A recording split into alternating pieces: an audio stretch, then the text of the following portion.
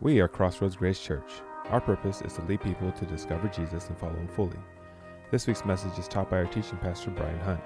From wherever you're listening, we hope that you are challenged and encouraged by this week's message.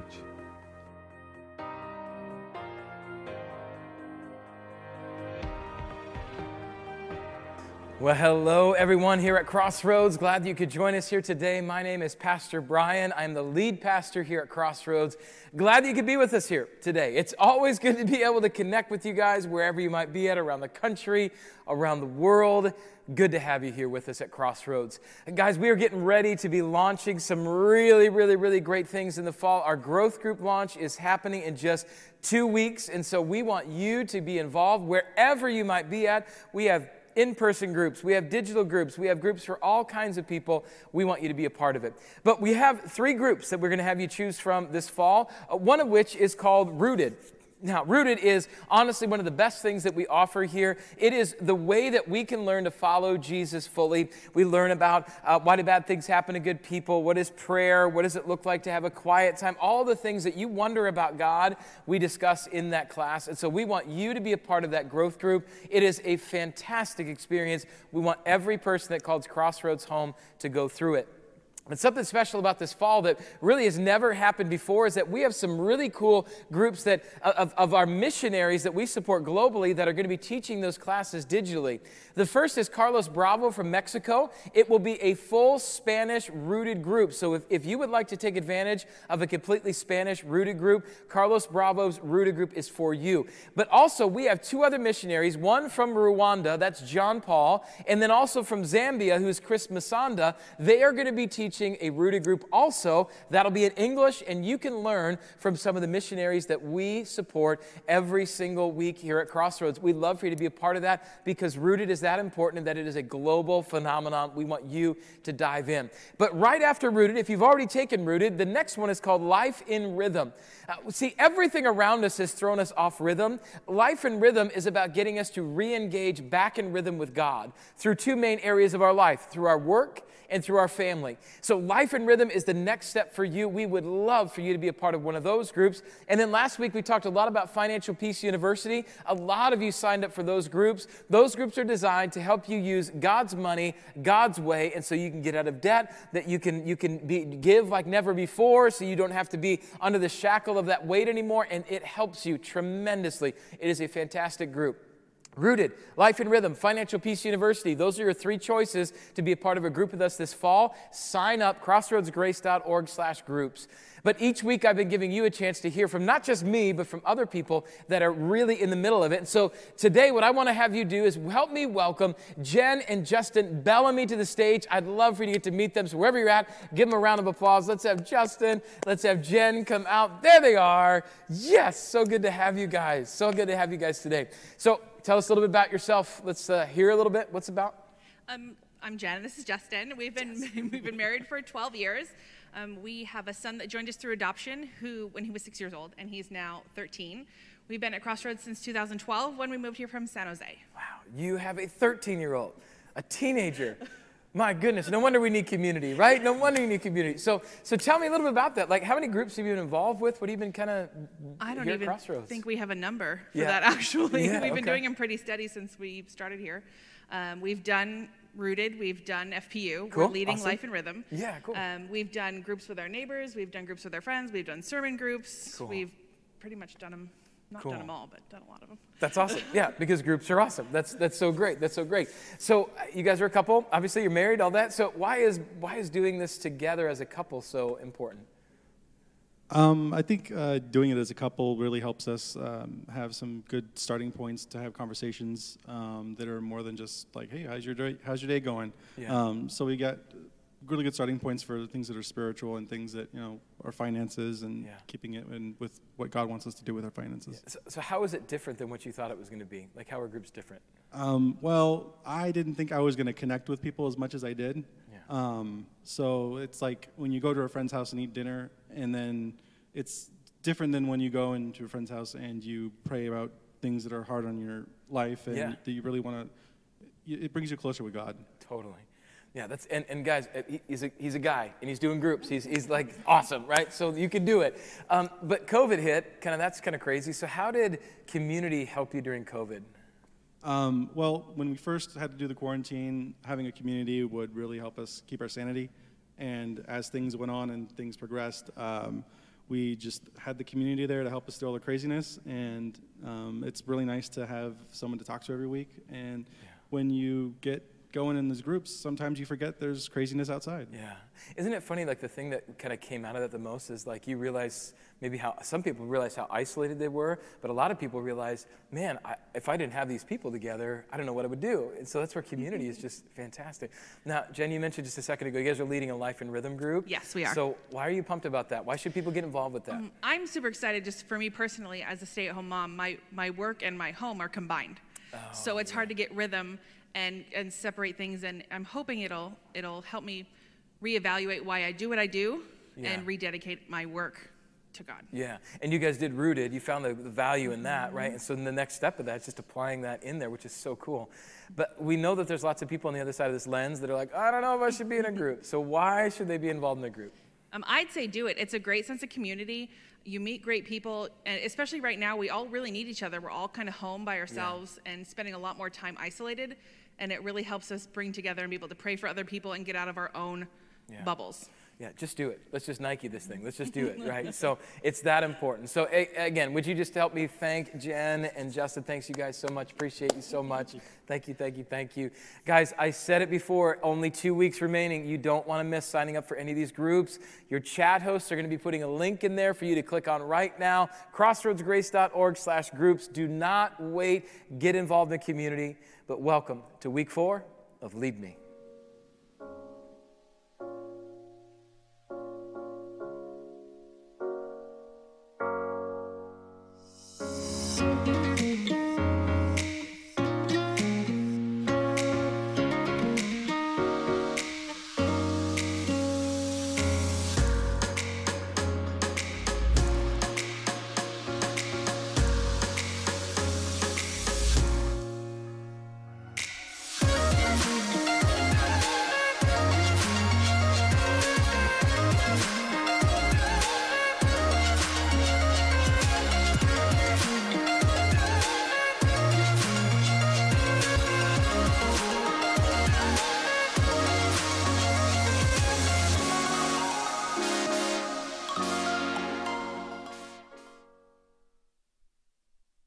Hey, well, listen, I am so excited that you are with us here today. We're in a series that's called Lead Me, and we're looking at what it looks like to be led by Jesus. Not just in like this blind faith way that says, just do as you're told, don't ask any questions, but in this truly genuine way that wants to be led by Jesus.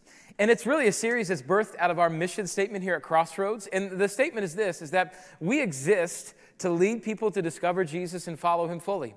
We want more than anything else for people to discover who Jesus is, understand that he died for their sins and the entire world, and then that he receives, that we then receive that offer of grace and forgiveness that he gives us by calling him Lord and Savior. That's what we want more than anything. But once that happens, once we've discovered who Jesus is, we must step across the line of faith and then say, I want to follow you fully. We must learn to give our lives up to him. And what we said is that by following someone, really, when you follow someone, you're saying, hey, lead me. Just please lead me, which is why choosing the right leader is so important. Week 1, we actually discussed that. And we said that the reason that we want Jesus to lead us in the first place is because ultimately, the leader that we choose will determine the direction that we go. That's why. This is especially important when it comes to our spiritual direction. We need to make sure that we choose a leader that's leading us to life and not towards death. But after we choose the leader, the next thing we have to do is be able to know that leader's voice. We have to be so attuned to their voice that we don't get lost in the world of other voices, which in week 2, we said that who we listen to shapes what we say, what we think, what we say, and what we do. That who we listen to shapes all of those things. Jesus' voice is the only voice we need because only he will tell us where we should be going. And then last week, week 3, we looked at choosing Jesus' voice as a choice, that we have to make that choice. And by choosing him, we actually are choosing to live. We said last week that where we are led tells us where we will head. I know English teachers everywhere don't like that, but it makes sense, right? Where we are led tells us where we're headed to. And we were honest, though, about this. And we said that being led by Jesus won't always be easy, but it will always bring us life. So if you've missed any of those messages, guys, don't worry. I've got you covered. No worries. You can always go back to our website, or you can get the free Crossroads Grace app. You can check all of them out there. Chat hosts, do me a favor. Place the sermon series link in the chat right now, and also where they can get that app. That would be so awesome. And so for today, what we're going to do is we're going to look at the final thing that we need to understand as we're led by Jesus. And to set that up, let me just kind of tell you a little bit about my family. My family call it Team Hunt, okay? So when COVID hit, all the gyms closed. That's a big problem for me. I love to work out. It's part of my daily routine. And so sadly, I didn't have an awesome gym like my friend Jay, so I had to get creative. And instead of using the gym closure for a reason to sit around and get lazy, I decided to make up my own workouts. So I walk about 3 to 4 miles every day, and I do a workout circuit along the way. Sometimes I'll use Resist-A-Bands, or I'll use different things like that, but most of the time, it's just body weight exercises. Push-ups, dips off the curb, crunches, planks, lunges, squats. A couple times I had my 8-year-old son kind of go stiff as a board, and then I turned him on his side, and I would do bicep curls with him. I know, the counseling will be terrible, I get it. But I just did different exercises every block or so that I would go. But since I'm helping to Zoom school my son and daughter, Aniston and Easton, any other Zoom school parents out there, give me a high five. Loving you guys out there. Listen, I wanted to make sure that they had some exercise too. So twice a week, I would have them run a mile for time. Now, I can already sense some of those eyes rolling, some giggles happening. You're saying to yourself, man, I'm glad that is not my dad right now. But as a family, Cherie and I decided that exercise is a really important habit to instill in our kids from an early age. We want their entire bodies to be in shape, not just their gaming thumbs. So Cherie and we would also actually have them do the walk workout with us, as I kind of talked about before. But I started to get frustrated. Because when the kids were doing it, they were kind of not doing the exercises full. They were kind of doing it half-heartedly. Again, I can hear your laughter through the screen. Easy, okay? But Cherie one day, she calmly said to me as I was grumbling and getting a little bent out of shape, she says, Brian, we have to ask them to do it. But if they don't do it, we need to leave the decision up to them. They're only hurting themselves if they don't do it, but we can only tell them that it's good. We can't force it on them. Why is she cute and wise at the same time? I have no idea, but she's right. So from that day forward, we left it up to them, whether they wanted to get better or whether they wanted to not get better. And as I've said throughout this series, leadership is one of the hardest things to do, but it is one of the most important things, especially if you want to be a great leader. Because to be great, it takes work and sacrifice and willingness to constantly grow to be effective. And one way you can tell a great leader from like a good leader is that great leaders invite you into a greater story than they're currently in. Great leaders inspire you by how they live and how they think and how they believe, and it compels you to want to have that same thing in your life. But a great leader, listen, a great leader will never force you to do it. Leaders that force their ways on people, those are called dictators. You might have heard some dictators. Adolf Hitler, Joseph Stalin, Mao Zedong. I mean, these were all dictators that forced their leadership on their people.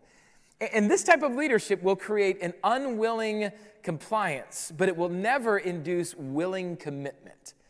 Now, the true sign of a great leader is having people that desire to follow because they want to, not because they have to. Each week, we've reiterated that point, that being led by Jesus is a choice. We need to choose the leader. We need to choose to listen. We need to choose to live. And then finally this week, we're given the opportunity to choose one last thing, and that is to choose to follow. If you don't believe in Jesus here today, or you're not sure about this whole God thing, I just want to let you know I'm so pumped that you're with us. Thanks for being here. I totally mean it. Thanks for trusting us, just even to tune in. And I hope that you know that we don't allow perfect people at our church. We are a come-as-you-are church that has people jacked up from the floor up, starting with the guy you're listening to right now. So feel free. Look around. Be a part of whatever you'd like to do, whatever you feel comfortable with. This church was designed for you. So please let us know however we can help you. But as we come to this idea of following Jesus, I would say that most of us, and maybe even some of us, bristle at that idea. Because maybe you grew up in a tradition where you went to church on Sunday and that was the extent of your God interaction for the week. Maybe you grew up going to church on Sunday morning, Sunday night, and Wednesday night. Anybody in that camp? Hey, amen, hello. Maybe you grew up going to a Christian high school and you said, that's enough for me, it's all I need. Maybe you don't think God is real, so why would you follow something you can't see? Maybe it's none of those things. You have a totally different story. But regardless, all of us come into this conversation with some sort of feeling towards God. Feelings that will either encourage us or discourage our willingness to follow him and have him lead us.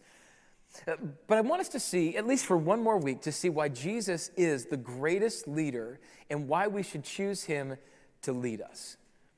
And to do that, I want us to actually look at a familiar passage in the Bible in a new way. So if you have your Bibles with you, or maybe your Crossroads Grace apps with you, would you turn to Psalm chapter 23? Psalm chapter 23 in your Bible or your Crossroads Grace app. In preparation for this message, I actually read a bunch of books, but one of them was a book by Philip Keller, which may be really helpful for you too. So chat hosts, if you would, put the link to that book right now in the chat log. You guys could check that out when you want to. But if you're not familiar with your Bible, or maybe you are familiar with your Bible, you might have heard of these books called Psalms. And Psalms is a fantastic book. It's kind of fun, too, because if you have your Bible with you and you want to grab it, if you just take it and put your thumbs halfway through and you open it up, halfway through the Bible, you're probably going to run into Psalms, or at least be pretty close with it. Give it a try. Go for it. But more than just a fun party trick to show your friends, the book of Psalms has some great poetic times. They have some penetrating words. Some of the most penetrating words in all the Bible are found in Psalms. There's 150 of them. 150 Psalms. But one guy authored 73 of them, and his name was David. And David, man, that guy was fantastically interesting. He was a complex dude.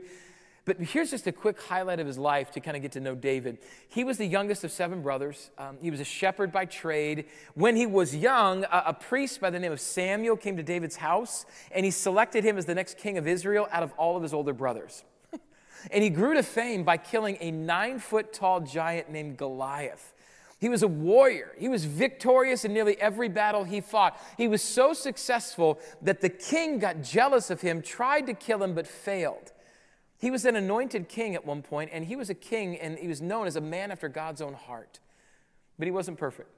Actually slept with a married woman and got her pregnant, and then devised a plan to have the woman's husband killed in battle, and then he married the woman to cover up the pregnancy. Yeah, that's just a quick look at his life. But you could easily see that his life was filled with drama and intrigue. But in Psalms, we get a chance to see the entirety of his life and his reflection on his life. There are poetic moments at times, but then there's some really raw times. In fact, in some of the Psalms, you see David yell at God at the beginning, "Ah!" And then at the end, he's praising God. And the reason I love Psalms is because I'm that same way with God a lot of the time, too. I get frustrated, I get angry with him, I ask him what's going on.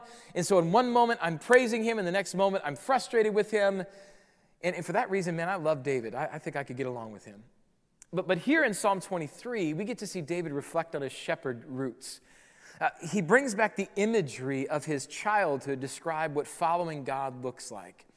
And as we open this up, it's as though we kind of turn the page on modern times and we peer back on the fields he used to tend when it was his flocks.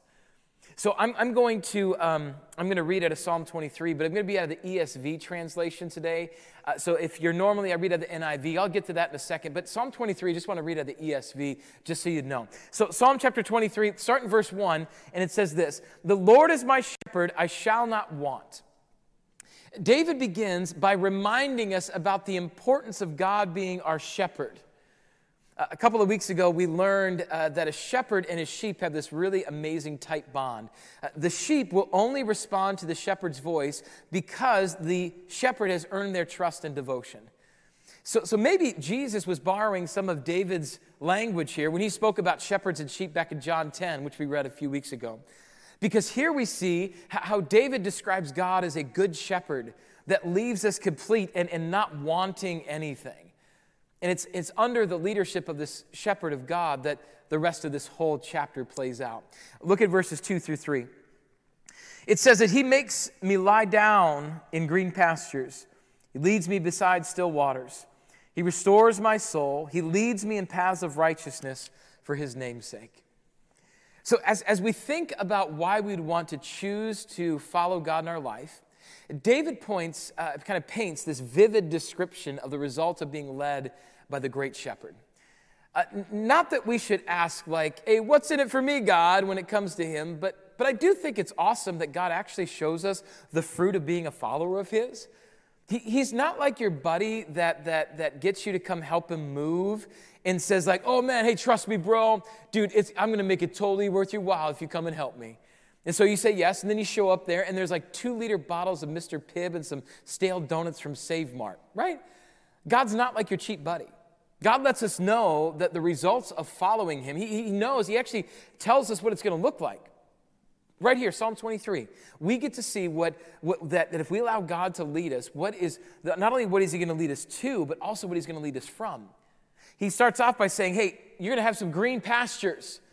The life that we lead right now is full of dead grass, pain, suffering, anger, hurt, you name it. It's all dead grass. But God says, no. If you follow me, I'm going to lead you to green pastures. How about still waters, he says. Isn't it true that most of our life is stormy waters, especially right now, this COVID time is crazy? But God says, no, if you follow me, I'm going to give you still waters. He says, I'm going to also restore your soul. Whether we realize it or not, our soul is getting beat up on a daily basis by the junk it's getting fed.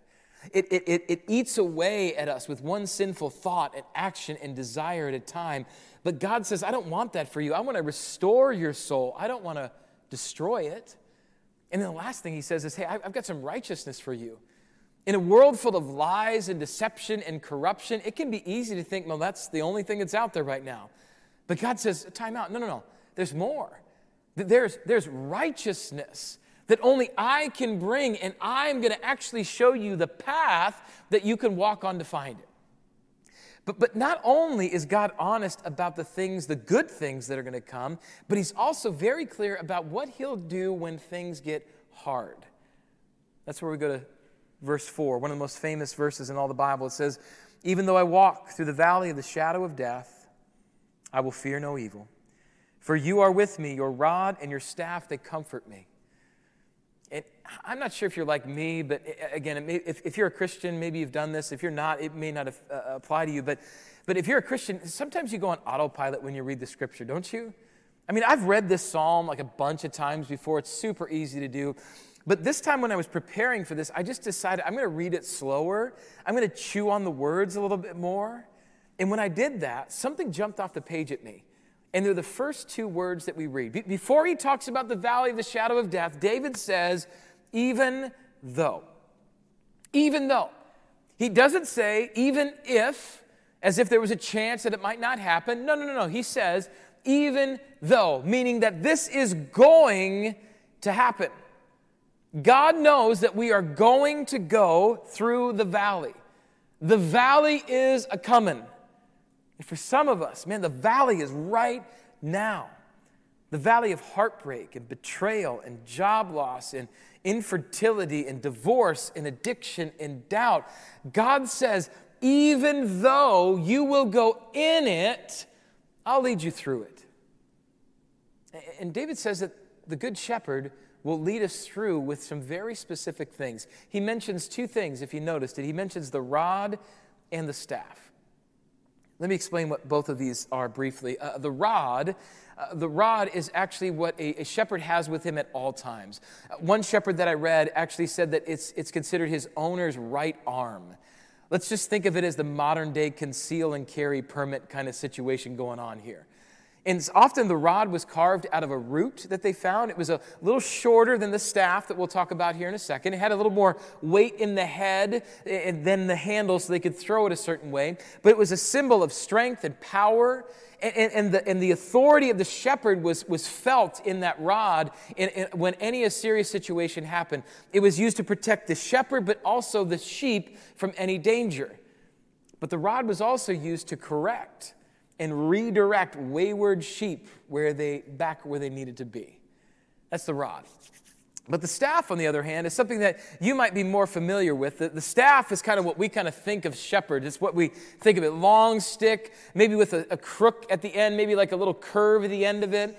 And it was used for various things by the shepherd while they were tending their flocks. Sometimes the shepherds would just kind of lean against it and watch their sheep go by. Sometimes he would use it to kind of guide the sheep from danger. Sometimes he might even like pull a sheep in a little bit closer and walk alongside them like a leash, knowing that it needed a little more attention. Without question, the staff, by contrast to the rod, was known for comfort. But both were critical for the shepherd in his toolkit. Both the rod and the staff were needed to keep the flock safe and in line and also comforted. So again, we have to remember that sheep are skittish. They're low on trust. And so for a sheep to trust the shepherd, they must have learned to embrace both the discipline and the comfort. But this may seem a little odd to have this contrast of a rod and a staff aligned with a conversation about the valleys in our life. Wouldn't it make more sense just to have the staff to guide us out of the valley? Isn't comfort what we need in the valley? Perhaps. But as the Good Shepherd knows, sometimes we're in the valley out of our own doing. I'll tell you a story. When I was in high school, my best friend Rob and I, we did everything together. And one time, I was spending the night at his house, and we decided we wanted to go sledding. Not just sledding anywhere, though. We decided we wanted to go sledding at a local ski resort about an hour away, and that we were going to do it at night when no one was around. That's right. Super fun, really illegal. Kids don't try this at home, but we had a blast doing it. So what we would do is that we took his dad's truck and we would drive the truck to the top. One of us would get out. We would sled to the bottom while the other one drove to the bottom. We would swap spots, drive to the top, and switch over and over and over. We were having a blast, having a super blast. But what happens is that we got to the end and we decided to have one more run. You know it's bad when you do one more run. Everyone knows that you never do one more run. It's the worst thing you could ever do in your life. Never do one more run. We decided one more run. So we decided, we took the truck, we were going back to the top, and when we went to the top, we were going on a side road, and we went on the wrong side road. We quickly learned that. We decided we needed to back around, and we needed to try to get on the right road to get back to the top. Well, it was a really, really tight. There was trees on both sides. It was snow-packed, so my best friend was trying to turn in super, super slow motion to get us around. But about halfway, when we were perpendicular on the road, the next thing we know, we weren't going anywhere. We were stuck. Not going to happen. I get out of the truck. We both get out. We look in the back side of the truck. And wouldn't you know that this full-size Chevy truck had high-centered on a tree stump. There was no way we're going to get out. We tried everything. We put dirt underneath it. We put snow underneath it. It wasn't working. We were going to either die by no one finding us, or if our parents found us, we definitely were going to be dead. Sorry, Mom, if you're finding out about this right now. But so what I said is, I'm like, Rob, you get in that truck. And in a second, I'm going to tell you to hit it. And when you hit it, we're going to get out of here. He says, what are you going to do? I said, I don't know. Just get in the truck. This is what we're going to do. So I go around to the back side of the truck. I put the bumper on the back of my shoulders. I squat down and I lift up the entire truck just enough so that he's able to drive off. And we got out of there scot-free. Till now, because now our parents know. Now, what does this have to do with anything, you probably say? See, here's the deal. Sometimes we're in the valley because we're in a mess and high-centered our life on the tree root of sin. And the only thing that will get us out is the rod. We need the discipline of the rod to realign us back to God. Let us get back on the right path so He can lead us out of the valley. There is comfort in the staff and the rod. And God uses both to guide us through the valley to His freedom. But on the other side of that valley is also one of the coolest scenes in Scripture. Go back with me to Psalm 23. Look in verse 5. It says, You prepare a table before me in the presence of my enemies. You anoint my head with oil. My cup overflows. Surely goodness and mercy shall follow me all the days of my life, and I shall dwell in the house of the Lord forever. This is a very important moment when deciding whether or not to follow God or not. Because beyond God's goodness and His help through hard times, what we just read here is that He is also just. This is a critical aspect to, especially in the world that we live in today. Critical. Knowing that God is a God of justice brings us great comfort. To know that all the jacked up stuff that we see in the world around us will one day have to answer to the King of Kings and Lord of Lords gets me all kinds of giddy and excited. Even just this week in Wisconsin and Kenosha, and all the terrible things that are happening and have happened, and you're wondering what's going on, all that hard stuff, we just know right now what it tells us that one day, all those enemies, all my enemies, the ones that had hurt me, disgraced me, ridiculed me, judged me, abused me, all of those enemies will have to not only watch me eat at the table of God himself, but they will also have to see him bless me, anoint me, that God will bless the righteous. That should get somebody somewhere getting up and having amen somewhere around this country, around the world. That God is one day going to make things right. And there will be a banquet, there will be a spread, there will be a table, and there will be a blessing to prove it. And when that day comes, we see David finish this psalm by almost saying, y'all, here's what the menu's going to be like at the banquet of all banquets. He says, look what they're going to serve. He says, they're going to serve some goodness. You see, no longer will we have to settle for anything that's not good because the only thing that will be there is goodness. He says there's going to be mercy there, that we no longer will have to be afflicted and under the oppression of this world, that there will be mercy from God himself. And he says that we will dwell in the house of the Lord forever. We won't have to be in this pit stop called earth. We won't have to be in this pit stop called minimal life, that we will have eternal life with him. I can't wait for that day. I can't wait for all things to be good. I can't wait to sit in the mercy of God. I can't wait to dwell in the house of the Lord forever. I can't wait. But the only way that happens is if I follow. It only happens when we choose to want Jesus to lead us. Here's the thing that just rocked me when I was reading this again. Again, I told you, I kind of chewed on this a little bit more.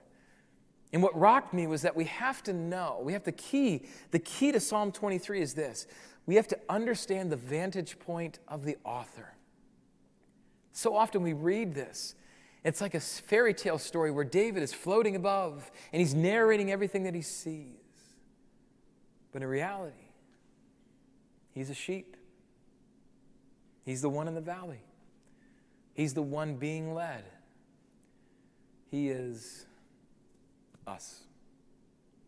We are the ones that are in need of the good shepherd. We need the rod. We need the staff. We are the ones that want the green pasture, the mercy, the righteousness, and the banquet table. And all those things we look at and say, yes, that's what I want. Sign me up. Yet time and time again, we choose dead grass, rough waters, a restless soul, selfishness, and we camp out in the shadow of the valley of death. Why? Well, let me explain it this way. This may be a little foreign to some people nowadays. I understand. Bear with me. I'll give you a bit of a history lesson. But do you remember before there was GPS on your phone? Remember before you could say, hey, Siri, get me directions to the bank, and up would pop the turn-by-turn directions there. Do you remember anything before that, right? Because here's the thing. There was a time before that, and before there was that, you actually had to use one of these bad boys. Do you remember what these are? Guys, these are called maps. Okay, maps. And these broke up so many relationships in the world because of this, because you would get a map out and then you would try to navigate yourself, and then by the end of it you broke up because you just were so fed up with each other, right? There was map. Or there was another thing that was crazy thing. It was called like MapQuest, and you would print off turn-by-turn directions, and then you would give it to the passenger and they would tell you where to go, right? Do you remember all of these? Like as good as those were, there was actually something better though. And it was 2 words that made you feel so secure. It's so safe and so warm and fuzzy, it wasn't even funny. And it was this. It was when you heard these 2 words from your buddy, and your buddy would say, follow me. Right, follow me. And both of you would hop in your cars, and then you would literally follow each other to the destination that you were trying to go. And then tell me this isn't true. Tell me that you wouldn't hug as tight as you could to his bumper because you didn't want to lose them or get lost. Am I right? So what would you do? You would tailgate on the backside of them like crazy. You were glued to them. Why? Because you wanted to make sure when they made a left turn that you saw their signal. That if they change lanes, that you would change lanes with them. And of course, here's a real test. Guys, you know this is true. Don't lie. That when you got to that stoplight and started to turn yellow and was going to turn red, you had to make a decision. And what would you do? You would, boom, you'd speed up. That's right. Sorry, all you law enforcement people out there, but y'all did it too. I know it. You'd speed up because you didn't want to lose them. You had to follow them to get to the destination. The same thing is true of leadership. If we're following someone, we are in essence looking at the back of them. We are trusting their navigation, their decision making. So what would cause someone to peel off the path and go their own way? In other words, why do we stop following Jesus even though we know what direction he's taking us on? There are so many reasons that we could fill books upon books upon books. In fact, there's not enough books in the world to be able to contain all the excuses we've created. But let's just consider a few of them and think about kind of in the same idea of following someone. Let's just consider a few here, why we would peel off. And the first is that, well, the pace is too fast, we say. Jesus, you're going too fast. I don't know if I can do all these things that are really, really fast. Like it's too fast. So I'm just going to stop and I'll catch up with you later. It's too fast. Second thing we say is that we don't like the route we're taking. We're saying, oh, okay, Jesus, I'll follow you. But whoa, time out. We're going to go right. I really want to go left. It really looks way better over there. So, Jesus, you good luck over there. Or the other thing we'll do is that we'll change our mind about the destination. You will say, oh, yeah, I want heaven. I want eternal life. I want to follow you. Yeah, but, oh, wait, she's pretty cute. Oh, that job, that's got some success. I don't know. Those destinations look a little bit better, Jesus, so I think I'll go off for those. Or what about this? We feel that the sacrifice is too great. We say, whoa, Jesus, wait, whoa, time out, Jesus. You wanted me to do what with my money? Wait, you don't want me to sleep with who before I'm married? Wait, time out. Like, there's a way that whoa, the sacrifice is too great, we say. Or the last thing is we lose sight of the leader. We just kind of lag back, and we're like, oh, Jesus, you're too far away. It's too far. Well, I'll just give up, right? All of these, so many more, are reasons why we stop following.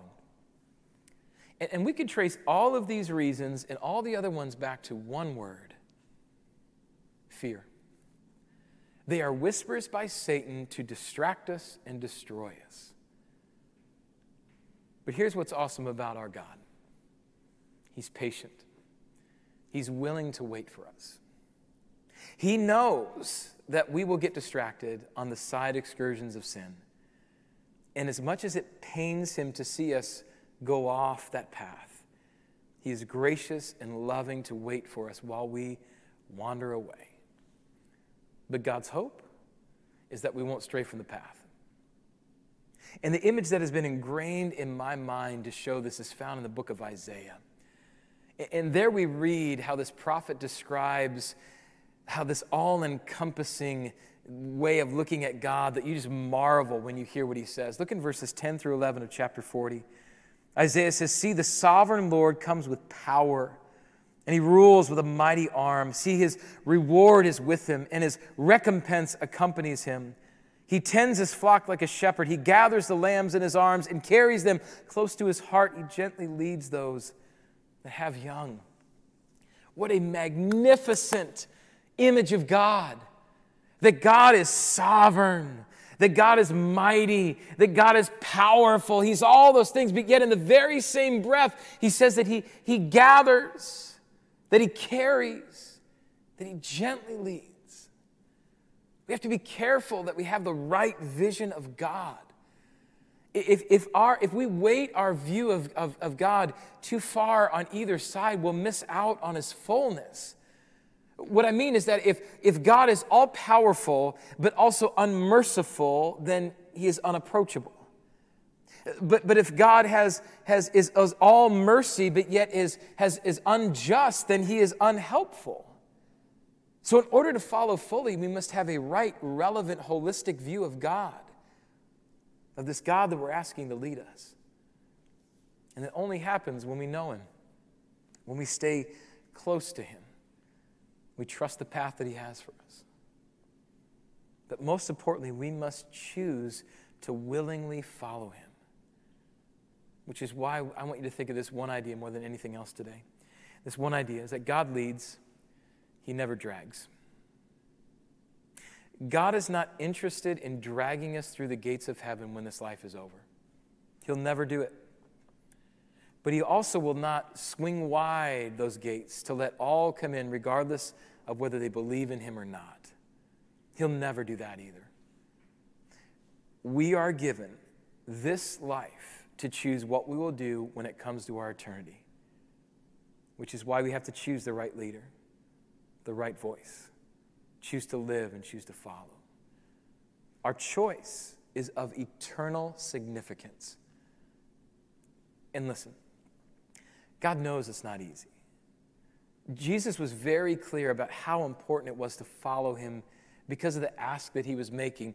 Jesus says this in Matthew chapter 7. He says, "Enter through the narrow gate, for wide is the gate and broad is the road that leads to destruction, and many enter through it. But small is the gate and narrow the road that leads to life. Only a few find it." It's not hard to see why people choose not to follow Jesus in this life. The road that Jesus is not on is wide, it is well paved, has no speed limit whatsoever. In fact, the faster that you and I go on it, the more Satan likes it, because he knows that the faster that we go, the harder it will be to stop. And when we do try to stop, it's going to cause the greatest damage. But the path Jesus wants to lead us on takes time. It can be slow going. It will have difficult things to climb over. You will have to trust the leader to know where you're going. But at the end of Jesus' path is life, and at the end of the other road is death. But the choice is ours. God leads. He never drags. So what does this all mean? Gates and paths, shepherds and sheep, follow and lead. They all point to the same thing. They all point to the very same question. And this is the question. Is Jesus who he said he is? Is Jesus who he said he is? Is he the Son of God sent to rescue us from our sins? Is faith in him by grace alone the only way to salvation? Is the road that he wants us on the only way to eternal life? And if those are all true, then you will follow him. Because God leads. He never drags. The simplicity of that point and the complexity of that decision will determine the outcome of this life and for the next life for all of us. We are free to choose. But only one way will lead us to eternal life. Only one way will lead us to an eternity worth being led into. So my friends, I ask you right now, do you know who's leading you? Do you know who you're following? And if you're following yourself, or you're following this world, or you're following someone else, they're leading you to a path of destruction. And the proof is in your life. Look around. But inside you is a longing, a different GPS, a God positioning system, if you will, asking for a different route. And that route is found true north in Jesus Christ. He's not going to drag you. He wants to lead you. So right now in this moment, as we prepare our hearts for communion, I ask you, are you willing to let Jesus lead you? And the reason that we can be confident in that is that Jesus was led to somewhere that we should have went. Jesus was led to the cross to die for your sins and my sins. And he chose that. As he looked down on humanity, Jesus could have chose not to enter in, and we could have gotten the death that we deserve because of our sin. But Jesus says, I can't bear to be without them. And so he chooses to leave the perfection of heaven for the imperfection of earth. That he lives a perfect life. That he dies a death on a cross, humiliated for you and I. He goes into a tomb that was meant for you and I. He defeats death that was meant for you and I. He ascends to heaven to prepare a place for you and I. He does all of that because he chose to do it, because he loves us. And what he asks for in return is that we ask him to lead us, that we would follow him, to discover him, yes, but to follow him fully. If you have never made a decision to follow Jesus, I'm going to lead you in a prayer to be able to do that as we prepare our hearts for communion, to give our life over to him so that we can be led to an eternal life. Let's pray. Heavenly Father, we come to you exhausted. We come to you fatigued and tired. We come to you and ask, God, that you and you alone would speak to that empty part inside us. I pray right now, Father, that on the other side of these lenses, that today you would reach into homes and coffee shops and workplaces and living rooms and bedrooms, God, that you would speak into this moment. And if there's anyone out there that does not know your Son as Lord and Savior, that they're being led in other directions, that today, right now, that they would cry out to Jesus and say, Jesus, I'm lost. My sin has taken me away from what I know is right, and what I feel right now is missing in my life. I believe right now, Jesus, that you died for my sins in my place, that you resurrected, that you defeated death, that you prepare a place for me in heaven, and that through your grace I can be made free, because you are so, so good to me. I want you in my life. I repent of my past. I embrace my future that is found in you. Lead me, Jesus. God, you tell us if anyone claims your Son as Lord and Savior, is led by them, that they will be entered into heaven, but their life is starting anew right now. The old is gone, the new has come. Father, I pray that many, many, many would do that right now. Jesus, save as we remember you through communion. We love you and thank you in Jesus' name. I tell you this right now, that before we take communion, if anyone has made a decision to follow Jesus today, I would ask that you would go to this website, crossroadsgrace.org/respond, and that you would click on that, and that one of our team members will respond back to you and help you take your next steps. Type it in the chat. Put your hand in the air, whatever it is, but let someone know that you have accepted Jesus, and we will walk with you. But right now, let's worship. Let's remember Jesus. If you've discovered Jesus and this ministry has helped you follow him fully, join us in reaching others by partnering with us today. You can give through our Crossroads app or at crossroadsgrace.org/give. Thank you for listening, and remember to subscribe to enjoy more messages like this. Now go and follow him fully.